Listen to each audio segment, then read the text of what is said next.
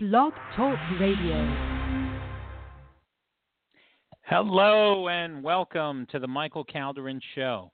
We're so glad you could join us this Saturday morning, Saturday, October 7th. And it's 11 a.m. here on the East Coast. I know some of our listeners are in parts of Europe, the Middle East, and of course on the West Coast of the United States. So we want to thank them for joining us as well. We have a great show today. And, this past week and past couple of weeks, actually, has been filled with some horrible tragedies. Of course, we're still seeing the aftermath of hurricanes Irma and Maria. Of course, Hurricane Maria created some devastation in Caribbean islands, including Puerto Rico, which is part of the United States. And Governor Rosello this morning did have a news conference updating everyone on the status.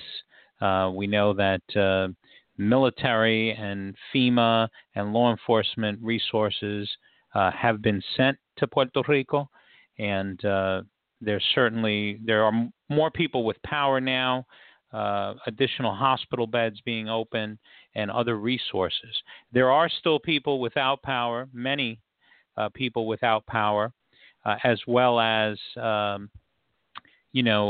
folks that haven't had access to drinking water and other things. So we're definitely praying for them. If you want to donate to the cause, there are a few different avenues to do that. Just be very careful in the charities that you choose. But again, our hearts and thoughts and prayers are going out to all those that have been impacted by this tragedy.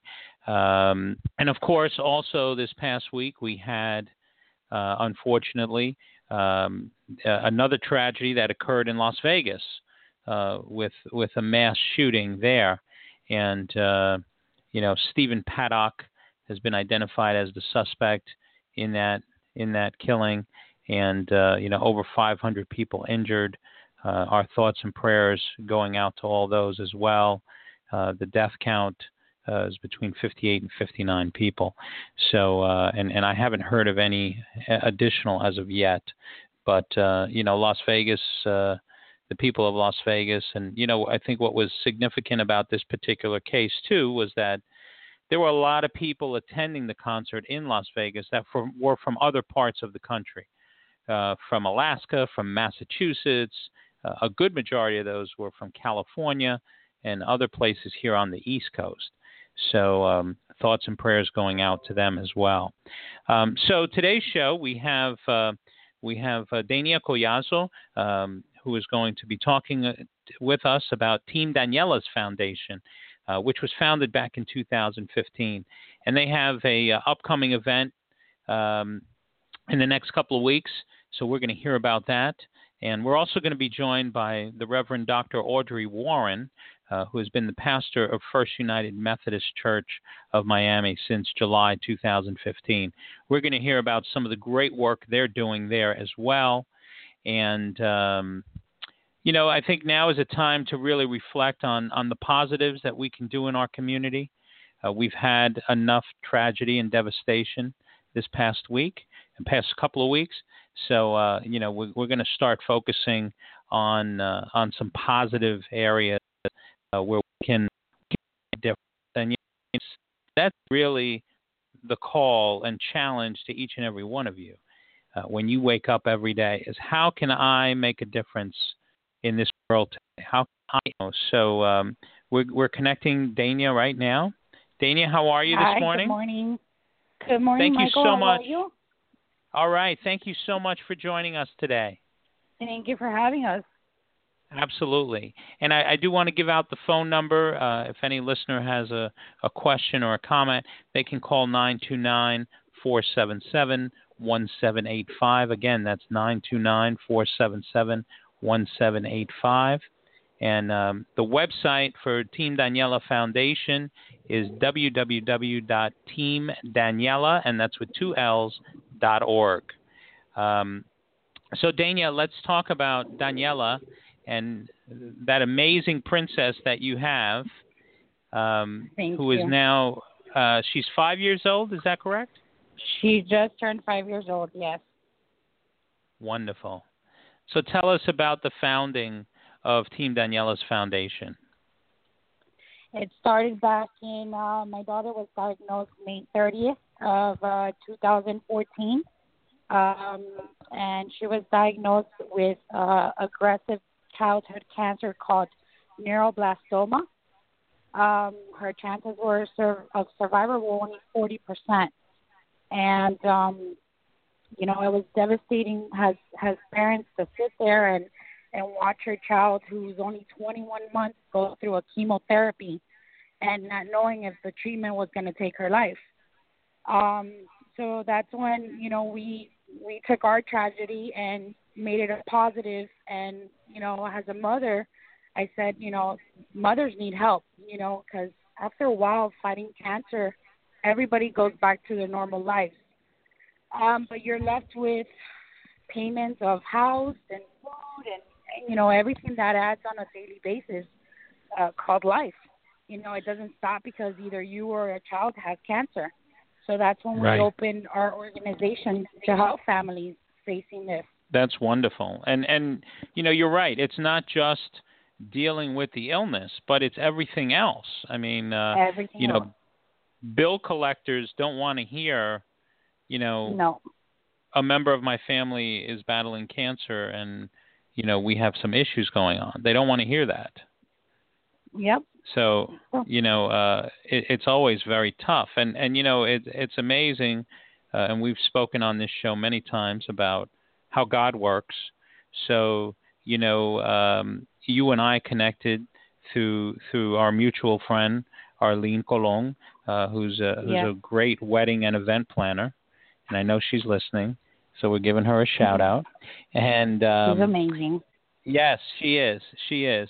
And, at the same time that she was telling me about your foundation and the upcoming event, I, through another friend, had received an email regarding a mom who is traveling to South Florida with her son, who is also coming in to undergo cancer treatment. And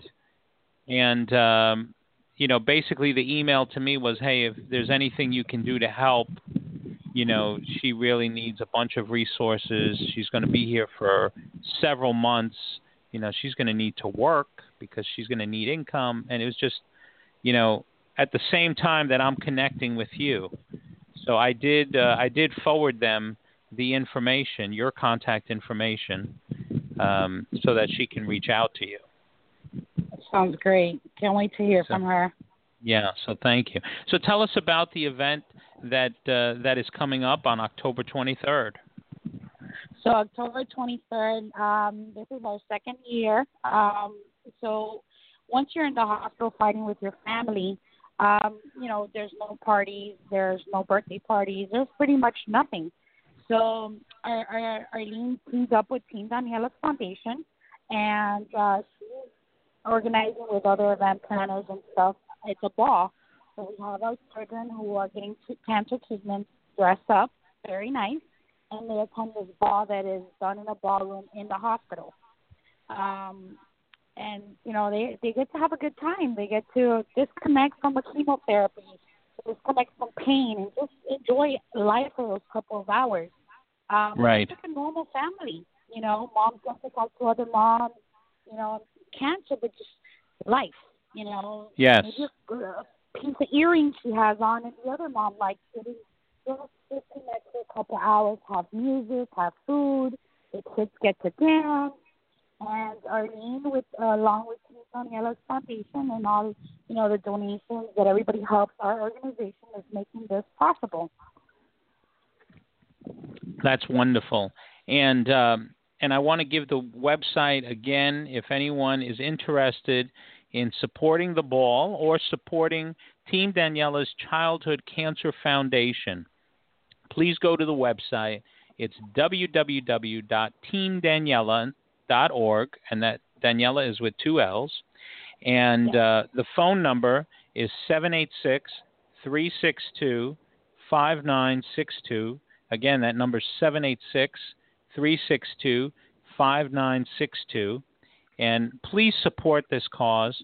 I when we spoke earlier, I told you I'm going to be out of town on the 23rd for a friend's wedding, but I will be there in spirit, and I hope to be able to attend the ball next year, and certainly keep me posted on upcoming events, and anytime you want to come back on the show, you are more than welcome to come back on the show.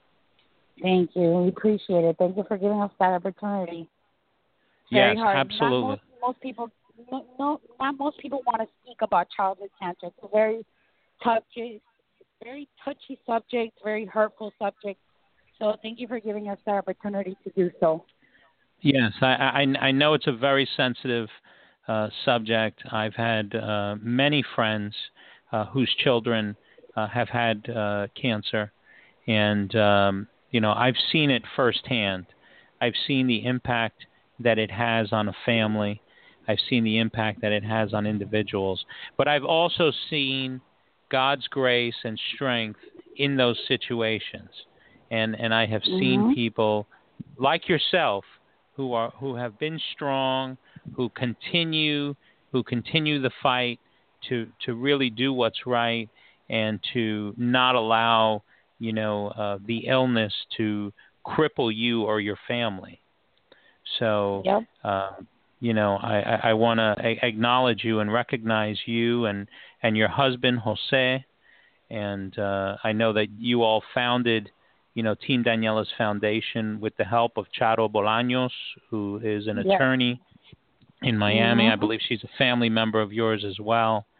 And it's an amazing... Yeah. Okay. We have attorneys on board. So before we make any moves, everything is turning, and your donation is going to these families. It's going there. We're helping these families in a very tough situation. Right. Flights are very expensive when there's treatments. When there's no longer a treatment, but there's a trial somewhere else. So it's a very good cause. We have a lot of people on board. A lot of our team members are good. And we just want to see these kids happy. We want to see them survive. We want to see them grow up and become something out of themselves, It's a very tough situation to be in. Right.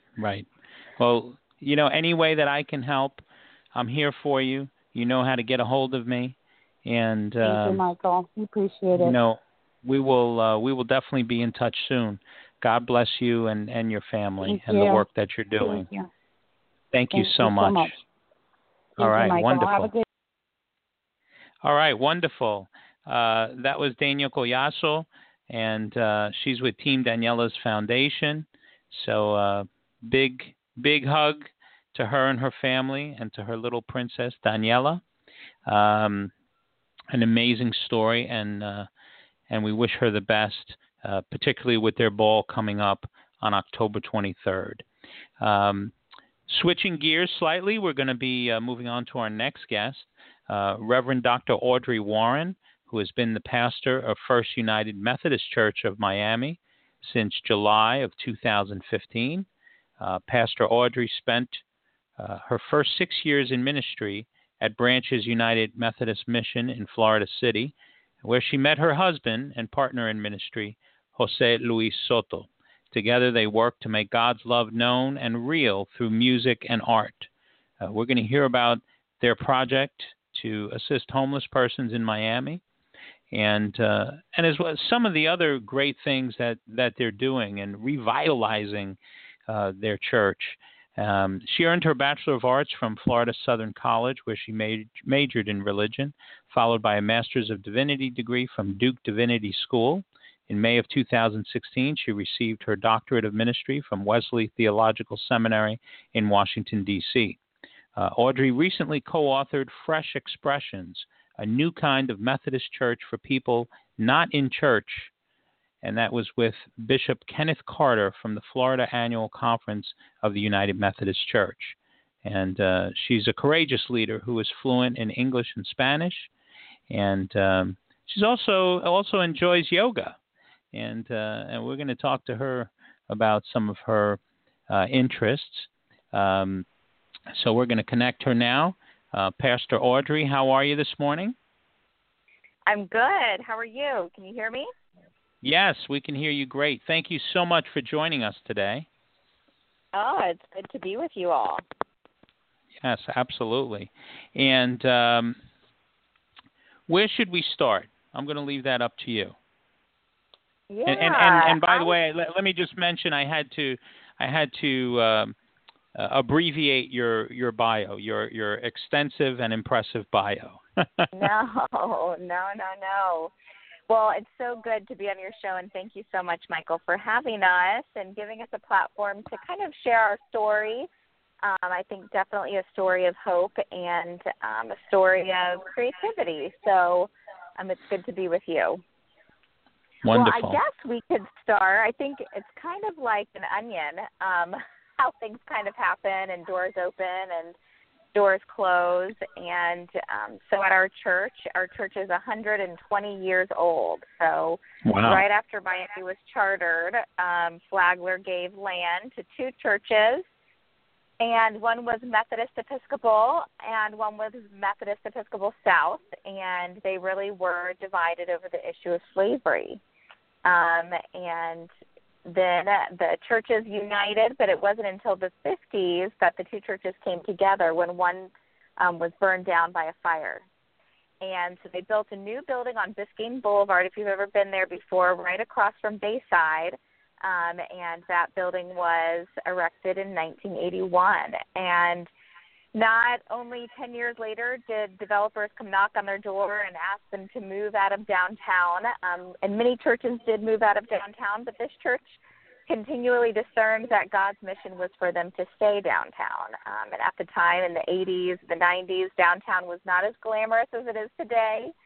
And right. So they stuck around and like many downtown churches, though, and actually many churches around the country have seen significant decline over the last 10, 15 years. And so we also have a building that is coming up to be 40 years, and a large number of our membership when I arrived was over the age of 65. And so when you kind of crunch all the numbers, you can kind of say, okay, well, we might have 5 or 10 more years to do ministry downtown, which is a heartache for many reasons, because every community, no matter where it is, needs a church. And right. This church has seen itself as a heartbeat of the community for so long, specifically with its work for the homeless. And specifically, the church has worked with those that are continuously and chronically homeless. So those who we see on the streets who possibly go in and out of shelters, but because of mental health issues or drug addictions, can never quite make it. And so we've been serving food to those folks for many years. And the homeless ministry was actually started by the grandson of Dr. Jackson, who was the first doctor in Miami. And wow. Dr. Jackson's grandson, Dr. Hudson, had a small clinic near the church, and he would open up for a few hours on Sunday and have a small clinic for the homeless.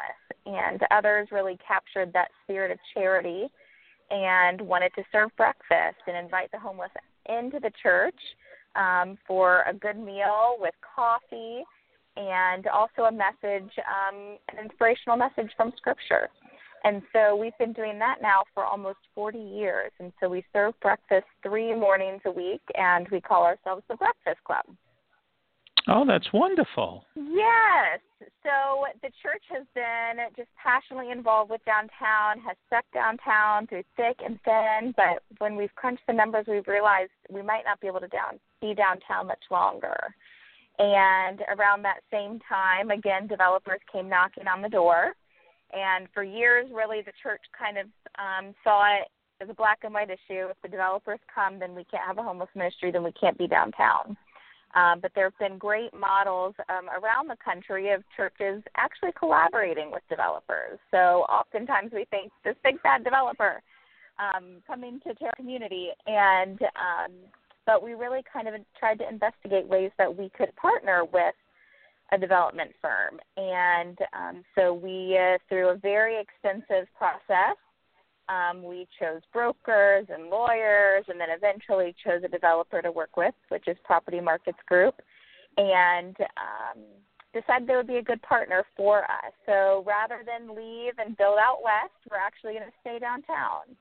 And we, from the beginning, said we want to stay downtown. We want our church to be integrated into this high-rise that you're going to build.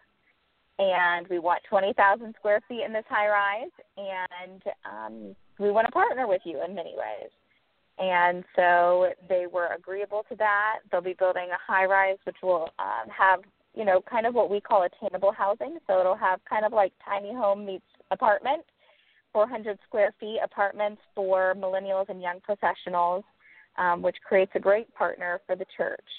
Sure. And so we really, and again, it's the church being in the middle of downtown. Usually in communities, if you go out to Kendall, the you know, communities are very horizontal, but if you're downtown, the communities are vertical, and they're buildings. And so really, in many ways, we're right smack dab in the middle of a vertical community.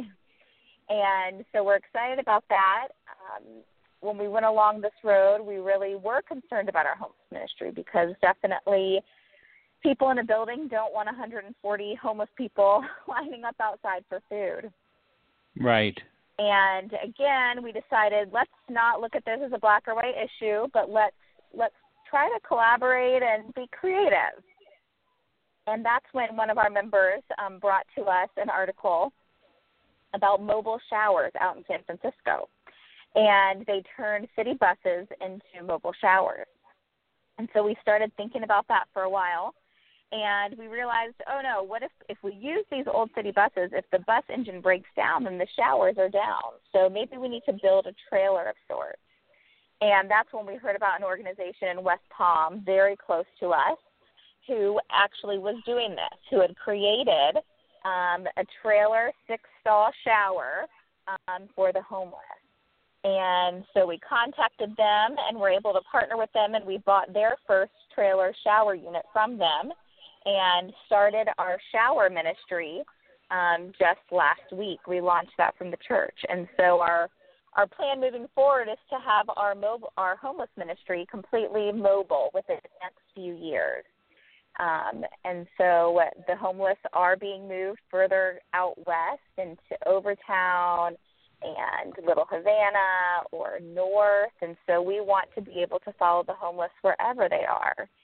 And so that's really part of our story, and that's where we're at today and what we're here to share with you about.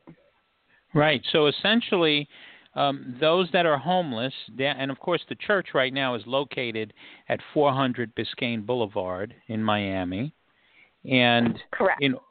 In order for people who are homeless that want to take advantage of the shower, they don't have to go anywhere because the mobile shower is coming to them. Is that the concept? That's right. Yep, that's right. Yep, and we're hoping in the future to connect with other churches around Miami who would like to host the homeless shower. So we would drive it to their church, and if they serve the homeless in some capacity and would like to also offer showers, then we would drive it there, and they can help run it, and we can teach them how and offer showers to the homeless all over Miami. It really is a huge piece of each of our dignity, you know. After a long day working, we all kind of smell. I'm actually in Key West today doing hurricane relief, and I'm already a bit smelly.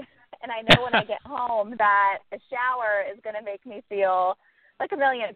And we've tested the showers twice now, and it's just incredible to watch someone come out of the shower and, you know, wet hair and just feel clean face and feel refreshed with new undergarments, teeth brushed, and many come out with just the biggest smiles and huge gratitude for just, you know, what many of us take for granted, but really is, absolutely, you know, a basic human right. So Absolutely. So you also give them some portable hygiene kits? Yes. So every time someone comes to the shower, we have a hygiene kit we give them, which includes a razor, shampoo, conditioner, soap, lotion, and a washcloth. And they also get a new pair of underwear. And we would like to expand to give them a new, white shirt and possibly socks. So it really depends on kind of what's donated and the funds that we have available at the time. Wow, that's amazing. And yeah. you bring up a really good point, and I know this is something that has been discussed in amongst homeless advocates, homeless rights advocates, I should say, that providing those who are homeless with some basic needs like a shower.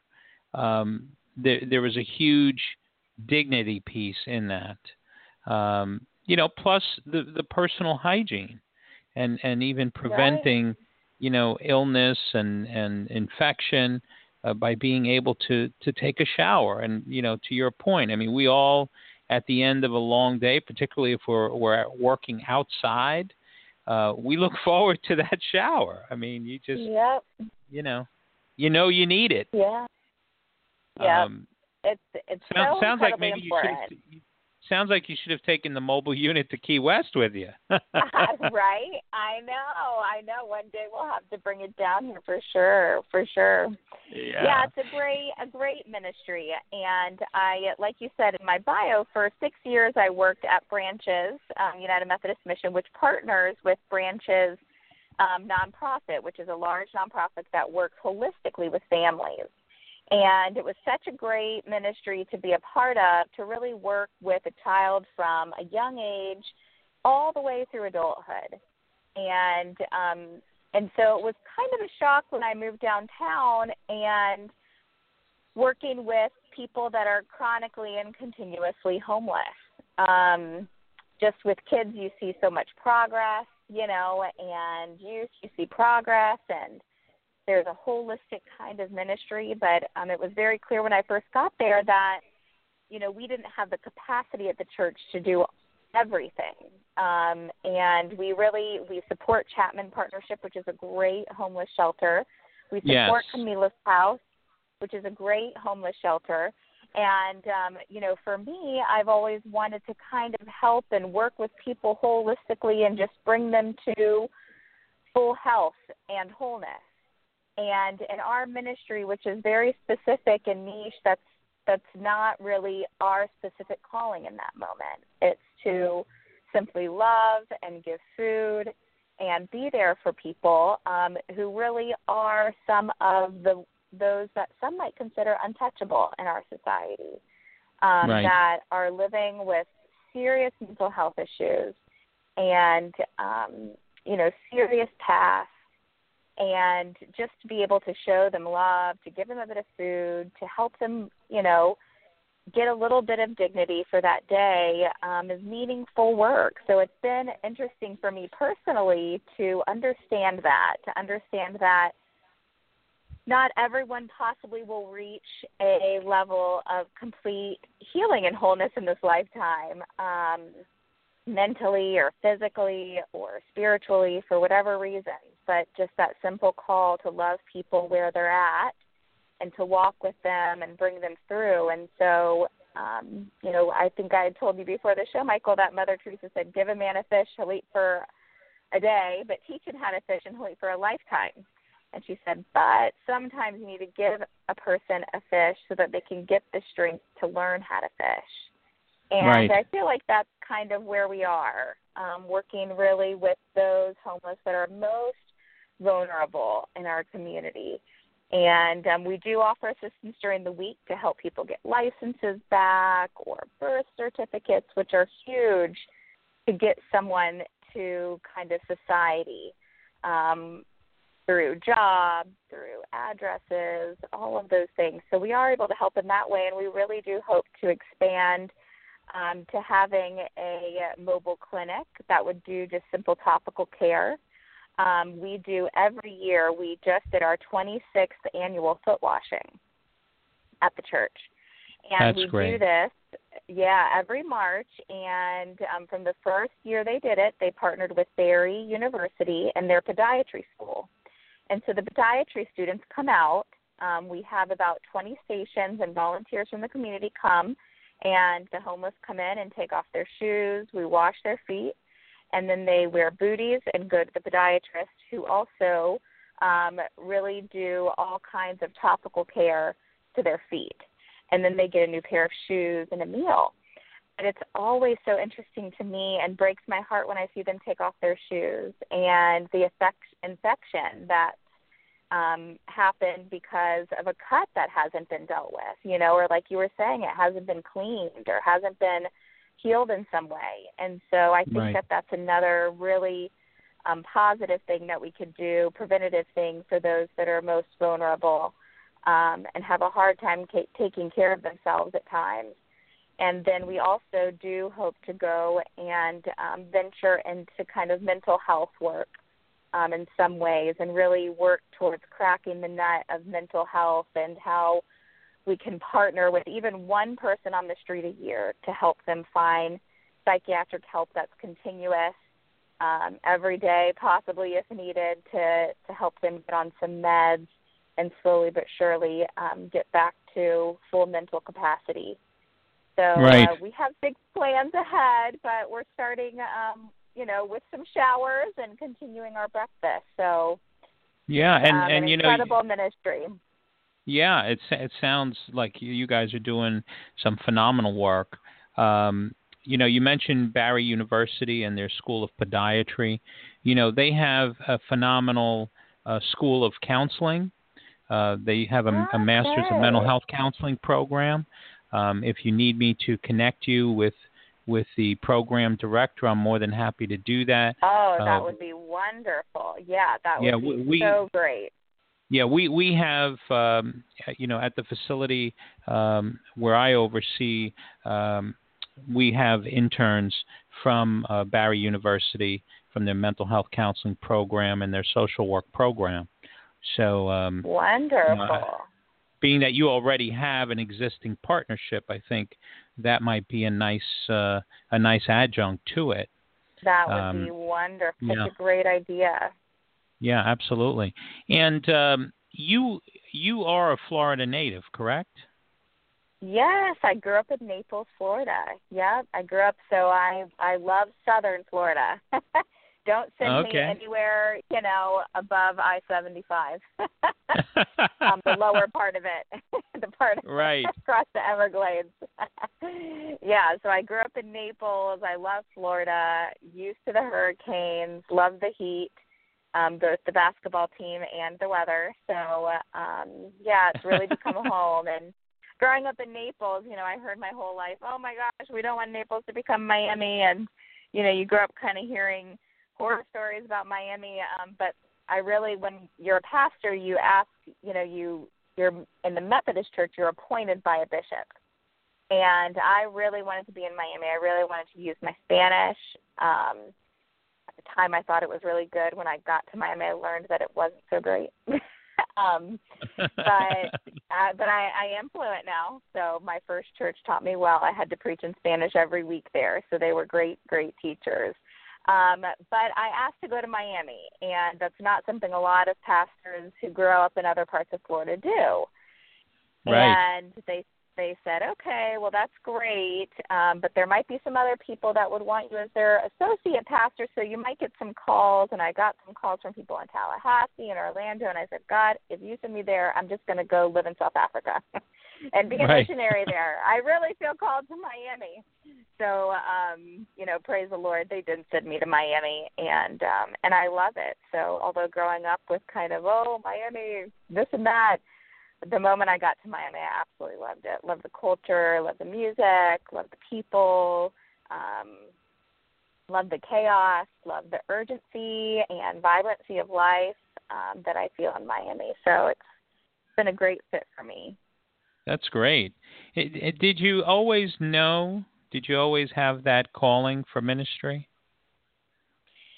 I really did and it's kind of weird, really, since 7th grade, I think I identified it. I grew up as a pretty compassionate kid. I didn't grow up as a pastor's kid. Actually, my parents would kind of use church as babysitter until we got into, like, middle school. Then they started coming to church, too. They would send us, how churches have VBS. There were 7 of us kids, and they would send us to a different VBS at a different church every week during the summer as, like, free childcare. So when some churches did the same curriculum, we already got to the VBS knowing the VBS songs because of the other churches we had gone to for their vacation Bible school. So, but I think from a young age, my mother and grandmother really created in me kind of a heart of compassion. And I remember my mom's boyfriend's mother at one time gave me a Bible when I was 5 and said, if you ask Jesus into your heart, he'll be your best friend, And so I remember praying that night with the Bible in my hand and really did feel the presence of God at 5 years old. And kind of went through there. My mom got remarried and lived in a blended family. He had 4 kids. My mom had 2, and then they had 1 together. And, we had a great childhood, but like most blended families, it's not always easy. And church at that point really became a place of kind of refuge and sanctuary for me. And I really enjoyed it. We had a great youth group. And in 7th grade, my youth pastor asked me to be a part of a group of students who would read through the Bible for a whole year. And that's really when I got to know who this Jesus was that my mother's ex-boyfriend's mother told me about when I was 5. And I thought, wow, this guy really is a person of peace and a person of integrity and who cares for people. And that's kind of what I want my life to be about.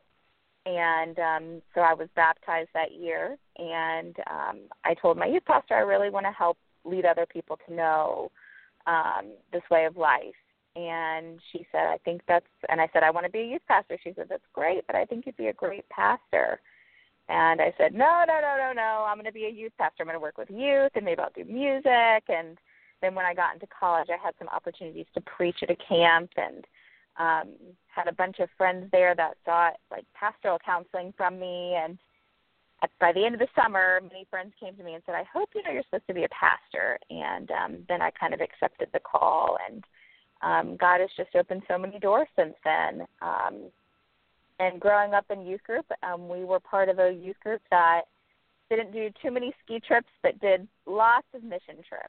And so, faith and action was a huge part of my Christian formation and how I really understood what it meant to be a disciple of Jesus Christ.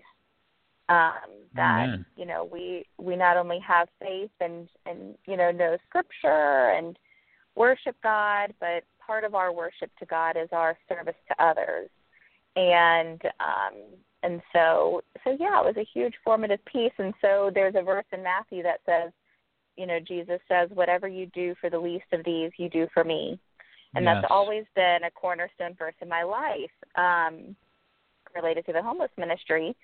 A few years ago, I heard about a sculptor from Canada, and he created a statue based on the verse of Jesus as a homeless person lying on a bench.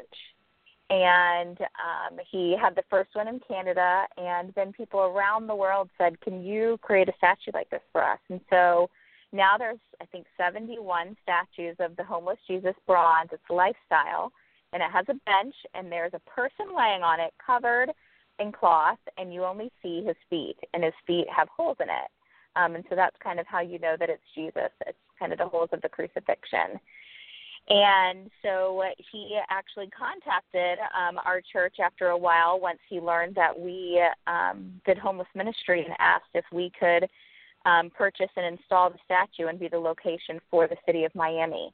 And so we accepted the task, and that was also installed last week in honor of Dr. Hudson, who started that first clinic. So I think, I've been blessed to be a part of churches and to lead with people who also understand that faith is to be lived out with your neighbor.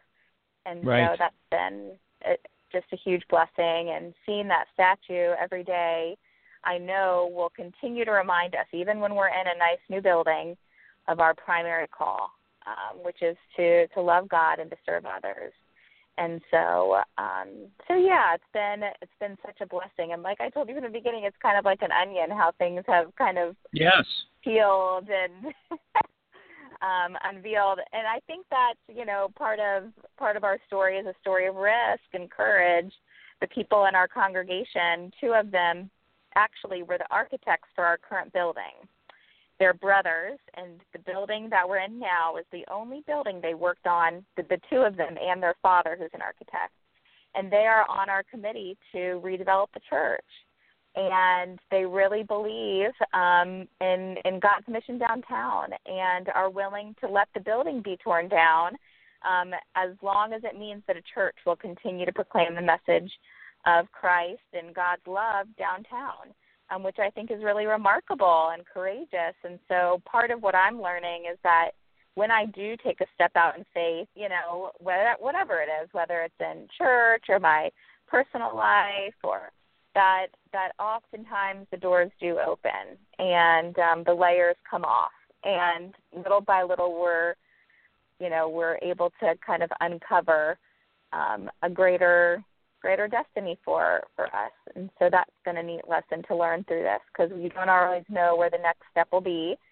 We don't always have the answers, but we trust that God will provide a way. Absolutely. And so that's been really a great lesson to learn personally. As a pastor, so often we preach these things, and we're so busy preaching and preparing a sermon and maybe visiting some people that this work of courage and vulnerability and just putting ourselves out there in leadership sometimes gets lost.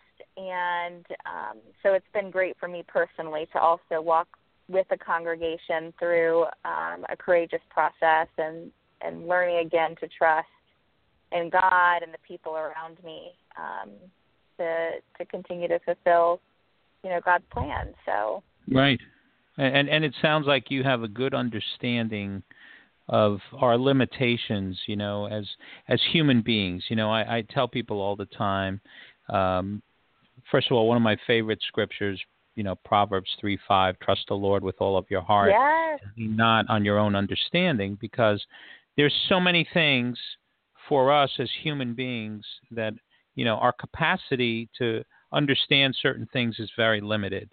And many things we need to turn to our faith.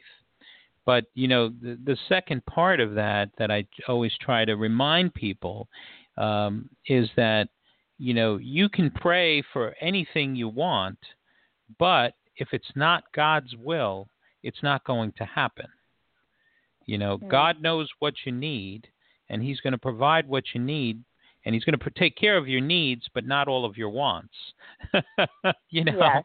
And that's always a humbling lesson for us, because people just think like, well, I'll pray for this, and and it'll come to be. And that's not always the case. It's got to be, you need to pray for knowledge of God's will and the power to carry that out.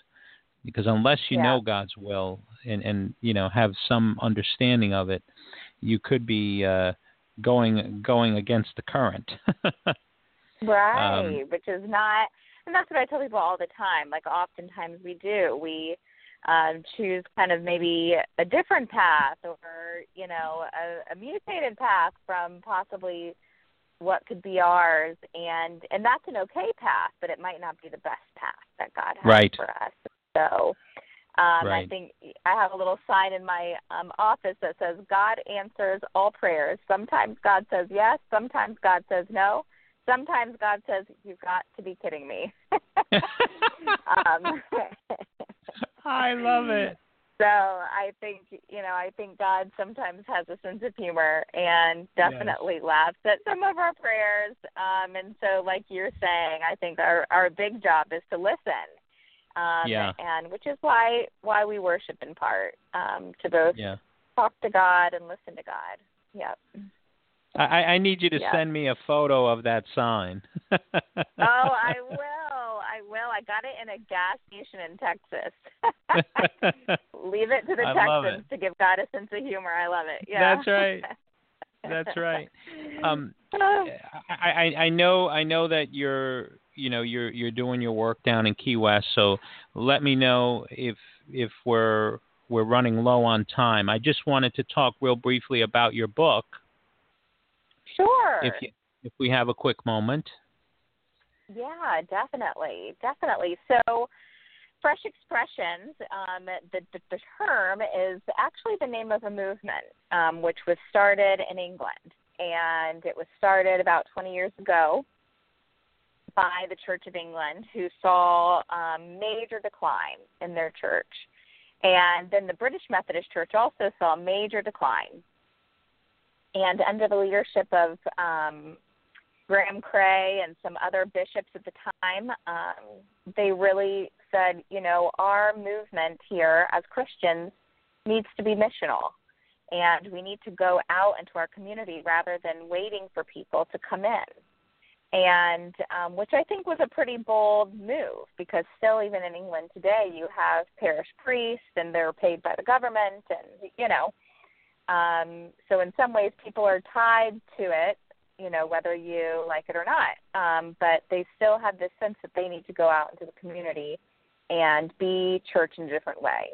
They did a lengthy study and kind of created different sects of people dependent on how they viewed the church. So there were, nuns, so people at that time who actually had no faith expression ever in their life.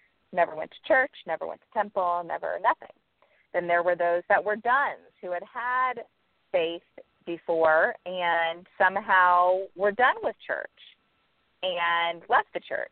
So then they created other little sectors, those that were opened to church and those that were closed to church, and then worked through the Holy Spirit to find ways of being church. And so worked towards redeveloping ministries in one way or another.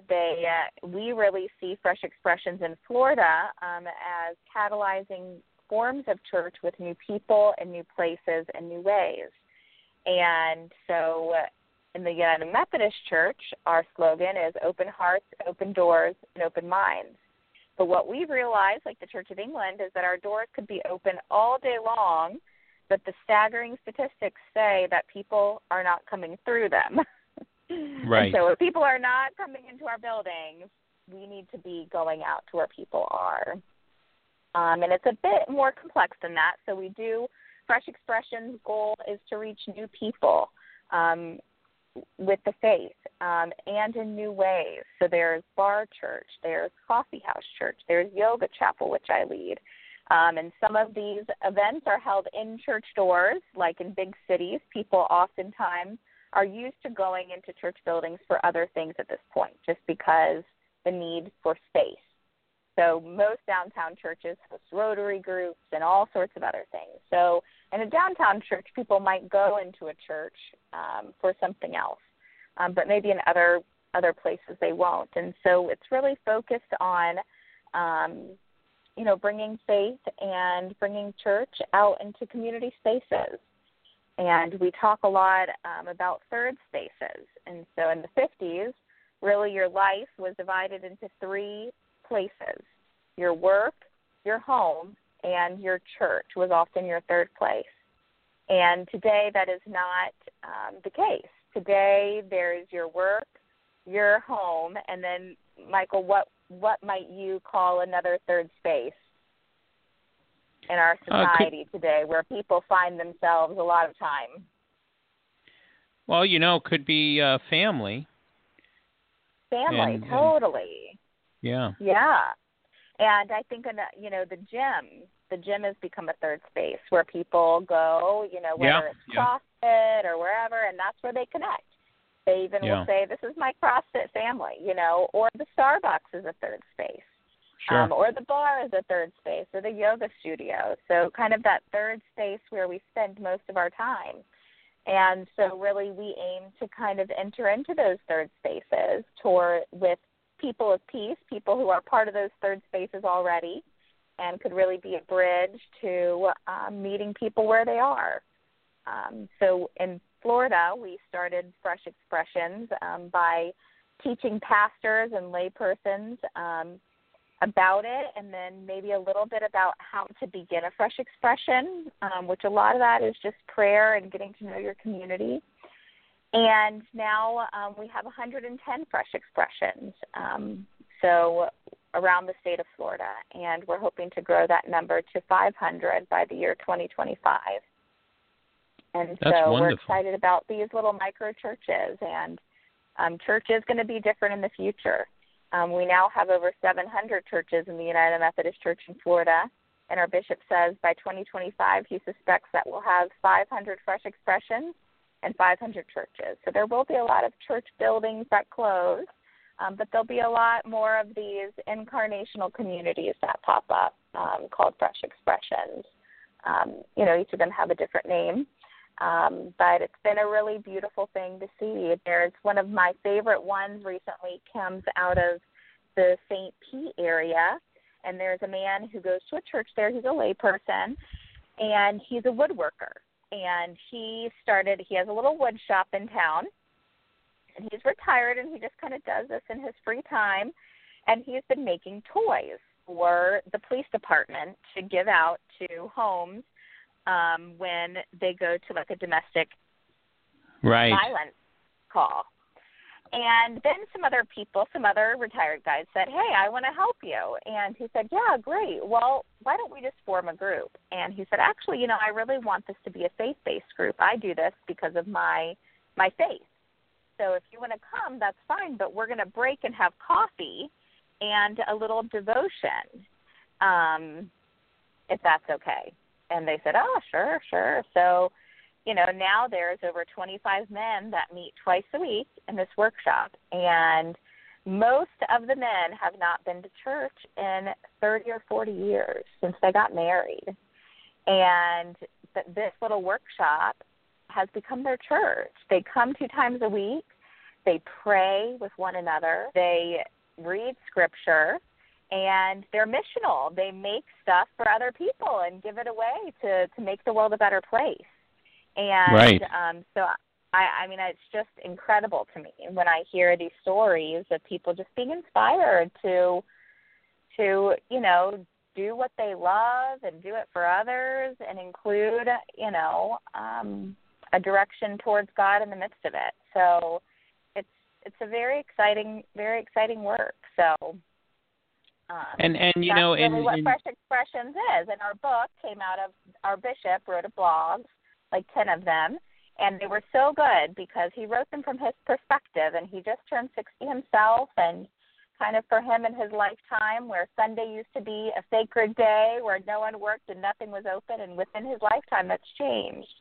Right. And him talking about being in North Carolina to speak at an event, and one Sunday morning he's in the hotel lobby, and it's full of people getting ready for their soccer game that they've traveled to, and full of people working at the hotel. And he said, where are people on Sundays? Most of them are not in church anymore, and other things are open. And what does that mean for us? And so it's not shaming in any way of the church, but just kind of acknowledging the reality in a very factual basis. It's adapting. It's adapting to societal needs. I mean, because in a lot of households, one salary is not enough. So, with the economy the way it is, there are, some households where, majority of the households where both parents are working to support the household. And in some cases, one of those parents will actually have more than one job. So, Sunday may be the only pocket of time they have for a few hours to, take care of things in the house and, see the family. So get the weekend homework done and all of that. So this is a modern approach to connecting with people and kind of some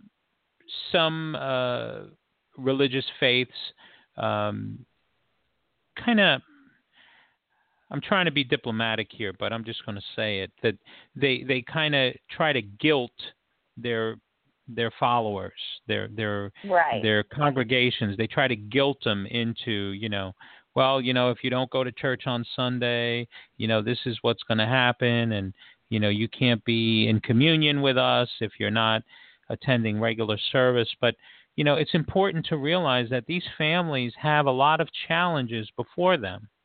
And if we can reach them in other ways, in those other, like expressions, if we can reach them in other ways, whether it be at the gym or at the community center, or at the community pool, let's do it. Let's bring the church to them. That's right, because church can really happen anywhere. And I think that that's really good news for us to hear today because, like I told you about our building, I mean, not everyone has a valuable piece of property. But we did, and we realized our building, it was eating us alive. I mean, the largest portion of our budget every year as a church went to our building. Sure. And that's a sin, and I think, and so, and really our building was being used by our church only 10 hours a week. Every other hour it was, Miami-Dade College or people we were renting it to. So we're spending half of what we're getting on our building. Right. And so that's where we really said, this isn't faithful. And, we have a specific situation where we're downtown and our property's worth a lot, but we said we need to be creative with this. How can we do more good with what we have? And that's really what stewardship is all about. And so we said, if we can sell the property for this amount, then this amount on building within the new facility, because that is very important for many of our older membership that we actually have a space to come to, but that also we have a large endowment that will continue funding programming of the church for onto the future, for 100 years to come, into perpetuity, because living downtown, we have people come in and they move out all the time. It's almost like a college ministry. Every 4 years, you have people move into downtown and you have them moving out. And so we needed a sustainable income to continue the programs of the church, and specifically the missional programs of the church. And so it was a great and wonderful and creative way, a different expression of church for sure, to be able to, redevelop our building. And I think there are so many opportunities for that around the country, in downtown communities and in other kind of communities. Even there's a church in England who's a part of the Fresh Expressions movement, and they had 5 people that were members of that church. That was all that was left, 5 people. Wow. And so, I think one of their supervisory role pastors came in and said, you all need to discern a way forward because this is not working.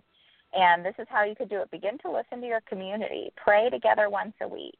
Read scripture and try and find a way to make a future for yourself, because if not, we just need to close you down. And so they did, and they took it seriously. And what they heard in their community is that we have no place for our children to play. There's no playground. And so what they did is they gutted their sanctuary, and they made a child indoor playground where families could come and host birthday parties for their kids, and families can come and just pay $5 an hour to drop their kid off and have them play. And so what's been amazing is that people have come into the church through this indoor playground than they ever did when it was simply a place to come and worship. And now it's also a place to come and play for kids. And now they started Sunday services in the kids' play gym. And now they have over 50 people in their worship services. Praise God. That's perfect. I know. And so it's just a wonderful way of how the church repurposed their building and listened to God. And what's so amazing is what did God say? Like, open up your church. Reach out to everyone. Provide a place for your community. So often we think of God as someone who, a big guy in the sky who's just angry at everyone. But more and more, when churches are listening to God, they're hearing God say, open up. Right. Tear up the walls down, embrace your community, whoever they are, wherever they're at. And so I think that's the message that we hear God speaking to us through Fresh Expressions. And so it's been a wonderful experience, and we're willing to help out any church that wants to kind of open their hearts in that direction, or any faith leader, whether you're Christian or Jewish or whatever. Right. God's call is, to help reach our community. So we're definitely willing in any way to work with a church that might sense a call towards redeveloping in some way, reimagining their future. Wonderful. I'm going to order a copy. Yes, I'm going to order a copy of the definitely book. do. And it's 6 chapters. It's very short. People are like, "Oh, you wrote a book." I'm like, "It's the shortest book ever written." Not a huge accomplishment, but it's 6 short chapters, and they're broken up into 2 sub-chapters, and it really functions almost. You could do it with a group of people, which is helpful. And I actually did it with our church in a Sunday school, and that was very helpful for our church, especially the Sunday school members who I did it with were all over, 60, 65. And it really helped to generate, and this is our purpose, to help generate conversation. Right. And I think that's the first step to change is conversation. And so that's Absolutely. really, I think the book just helps us think and about who can we collaborate with? How can we reach out? We don't have to do this alone. Right. And so what we found is that oftentimes the people we've been scared to work with, we work with them and we collaborate with them, such as developers or other nonprofits, and we find that our ministry is just multiplied. And so that's just been an incredible thing to witness, that actually we don't have to do it alone, that we're stronger together, that working with other people actually blesses us, and it blesses them. And so that's been a real gift. Right. I want to thank you so much for joining us today, and I appreciate you taking time out of your busy day, to share your experience with us. I want to give the website out to your church, which is firstchurchmiami.org.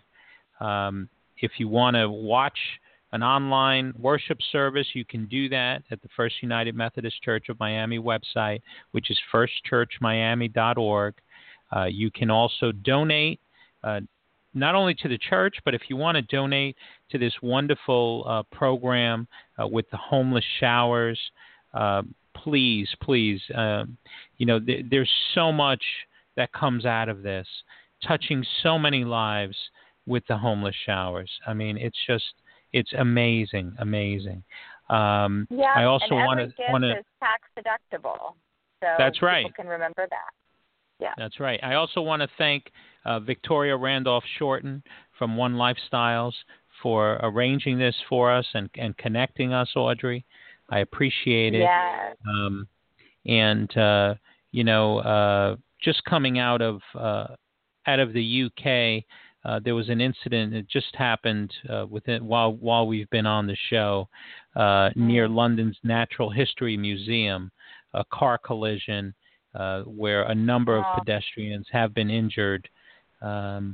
It's still preliminary reports, so we don't know, what happened, but we do know that someone is in custody.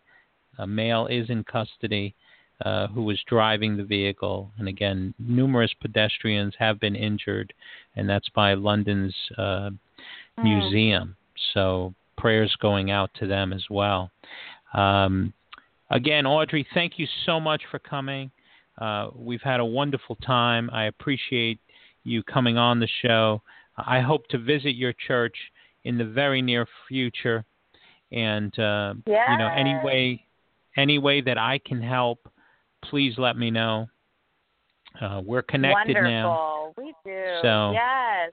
And, people, too, like you said, go to the website. You can give, or you can also give your time or give resources. So just connect with us. Write us a little note, and we can connect you with whatever you have to give. And I just thank you, Michael, for having me on the show. and thanking our good friend Victoria Randolph, who's also a member of our church and just Wonderful. a wonderful force for good. She's an incredible woman, so and has such a heart for mission and for others. She has her own orphanage in India that she helped to start. I did not know that. Yes, I did not know that. You should have her on one time to talk about it. But she really has a great way of getting the word out and getting people together, and that's what it's about, coming together to do good. So yes. So and she's also very humble about it. So humble, yes. So humble about everything, her work, her businesses, her good deeds. So she's an incredible woman, incredible force. Yeah, for good I met her. So. I met her years ago when she was teaching at FIU as a visiting professor. And my niece was in one of her classes, and I went to an event, and that's when I met her. Awesome! Yeah. How awesome! Yeah, she's wonderful, and I think I do believe that that good is more powerful than evil, and as we continue to hear about these events, continue to claim that in our day and in our world that good is more powerful than evil. Sometimes evil gets the headlines, right? But we have to believe that to continue. So, yeah, absolutely. And thank you for all your work and all you're doing here on this blog talk radio. It's just incredible. So, well, thank you, and God bless you and your work and everything that you're doing. And I know we'll be in touch soon. Yes, we will. Thank you, Michael. God bless you and all your listeners. And thank you. I'm sure we'll see each other again. Okay. Bye-bye. All right. Be well. Thank you. Well, there you have it. We had some wonderful guests on today. We had Dania Collazo with Team Daniella's Foundation, and it was wonderful hearing about their work as well. And of course, the Reverend Dr. Audrey Warren from First United Methodist Church of Miami, just doing some amazing things down there. If you have an opportunity to go by the church, it's a 400 Biscayne down in Miami, 400 Biscayne Boulevard in Miami, Florida, and go to their website, firstchurchmiami.org. And we've had another great show, and I want to thank all the listeners, all those that have sent in messages, and I've gotten a bunch of text messages here and messages through our show page on Blog Talk Radio. We appreciate you. We appreciate you being a part of this. And if you have an idea for an upcoming show, send us a message through the show page. And, with everything that we have been through in our country, and of course there's the whole, which we didn't even talk about, the whole issue with the national anthem and the NFL and that whole controversy. I think it's an appropriate time for us to end the show with the national anthem. And we're going to do it. The national anthem being sung by my dear friend Janine Stang, national anthem girl, who sings the national anthem all over the country and proudly does so, and also supports our military service folks. I think now is a time to honor our country and to show the rest of the world that we are the United States, and we will overcome anything, that's thrown at us. So we're going to go to the national anthem. Thank you so much for tuning in, and stay tuned for our next show. Keep tuning in to the show page to find out when the next show will be. Okay? Thank you. God bless. Bye-bye.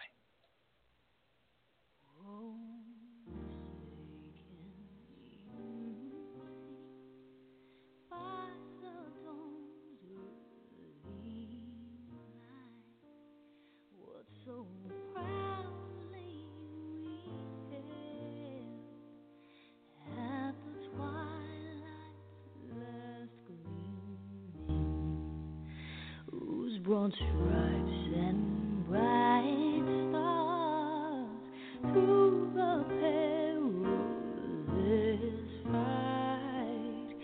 Oh, the ramparts we watched were so gallantly streaming, and the rockets' red glare, the bombs bursting in air, gave proof through the night that our flag was still there.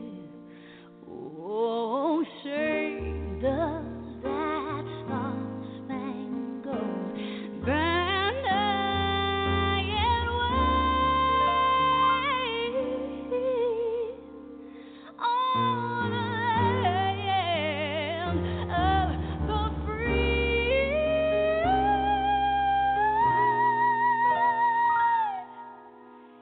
in the home of